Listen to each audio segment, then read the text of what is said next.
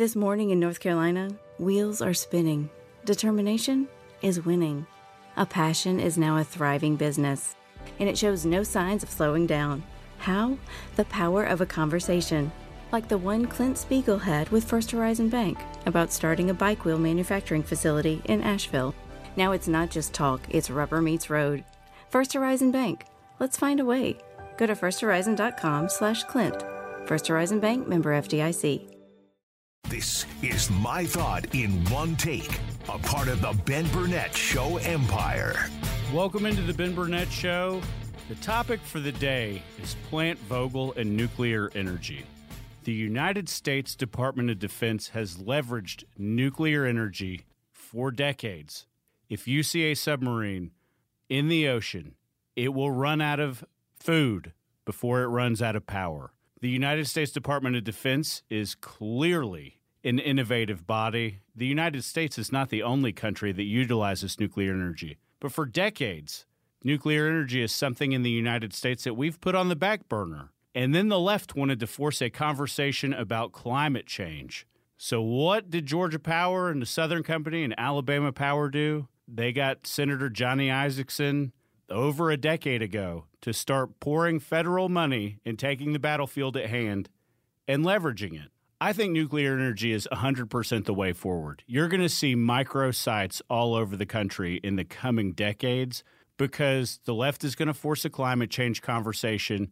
And on some level, you either have to be willing to fight them over everything or you got to be able to play their game. But you can play their game in the way you want to play it. Capitalism always ultimately wins the day. It is such a strategic advantage. It is such a strategic advantage for the state of Georgia and a Southern Company to have the first nuclear reactor built from scratch in decades. Why does it only work here? Well, it doesn't only work here, but nuclear energy is scary. There's no question if something catastrophic happened, it would be a disaster. And that scares a lot of people. But when you go to the West Coast, to the Northeast, or Hawaii, or Europe, and you see all the wind farms, they're horrible looking. And they're not nearly as effective at transporting energy and creating energy as nuclear capabilities. Splitting atoms. You've seen it. The Southern Company turned on Unit 3, which has the ability to power 500,000 homes and businesses in the state of Georgia. Was it a little bit more expensive than they wanted it to be? Yes. But everything that takes decades to do ultimately does. Georgia Power operates numerous energy sources. 25% of the power generated by Georgia Power is now nuclear. Think about what that means. It's clean, it's secure, it's usually around military installations. They're heavily fortified. There's a ton of regulation that goes into it. And good for everybody. Governor Deal, Governor Kemp, Roy Barnes, all the people who have looked to this for decades in order to bring you more cost-effective energy. Do I think that it will ultimately be more cost-effective? I think it will be in the long run. There's no question that things are more expensive year over year. The biggest problem that Plant Vogtle faced was the timeline. When the third and fourth reactors were originally drawn, it was supposed to cost $14 billion, and that was some odd decades ago. And now, Georgia Power and the Southern Company have sunk a total of $31 billion into the project. That is not inclusive of the $3.7 billion contract that Westinghouse originally paid the owners. So the grand total is $35 billion.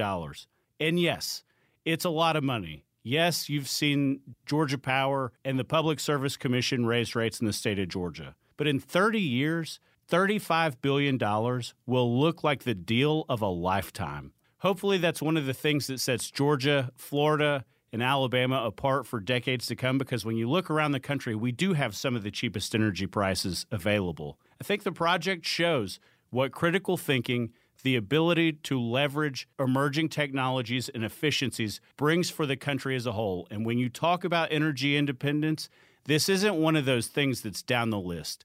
Nuclear power is going to ultimately be number one. This has been another episode of The Ben Burnett Show. We'll see you guys next time. Spring is here and baseball is back. You can't forget the Derby. I love the hats. Do you have yours yet? My hat? I treated myself to a whole outfit. If you want to be able to treat yourself, then you should check out the Nest Savings Account at LGE Community Credit Union, where they want you to reach your savings goals faster. Take it from a pair of 680 The Fan wives. Head to lgeccu.org to find out what makes their team #1 in Georgia. Support for Extra 106.3 comes from Natural Body Spa and Skin Remedy, celebrating their 35th anniversary and offering gift cards in-store and online. You can discover Mother's Day and anniversary presents online at Natural Body Spa and Skin Remedy at naturalbody.com.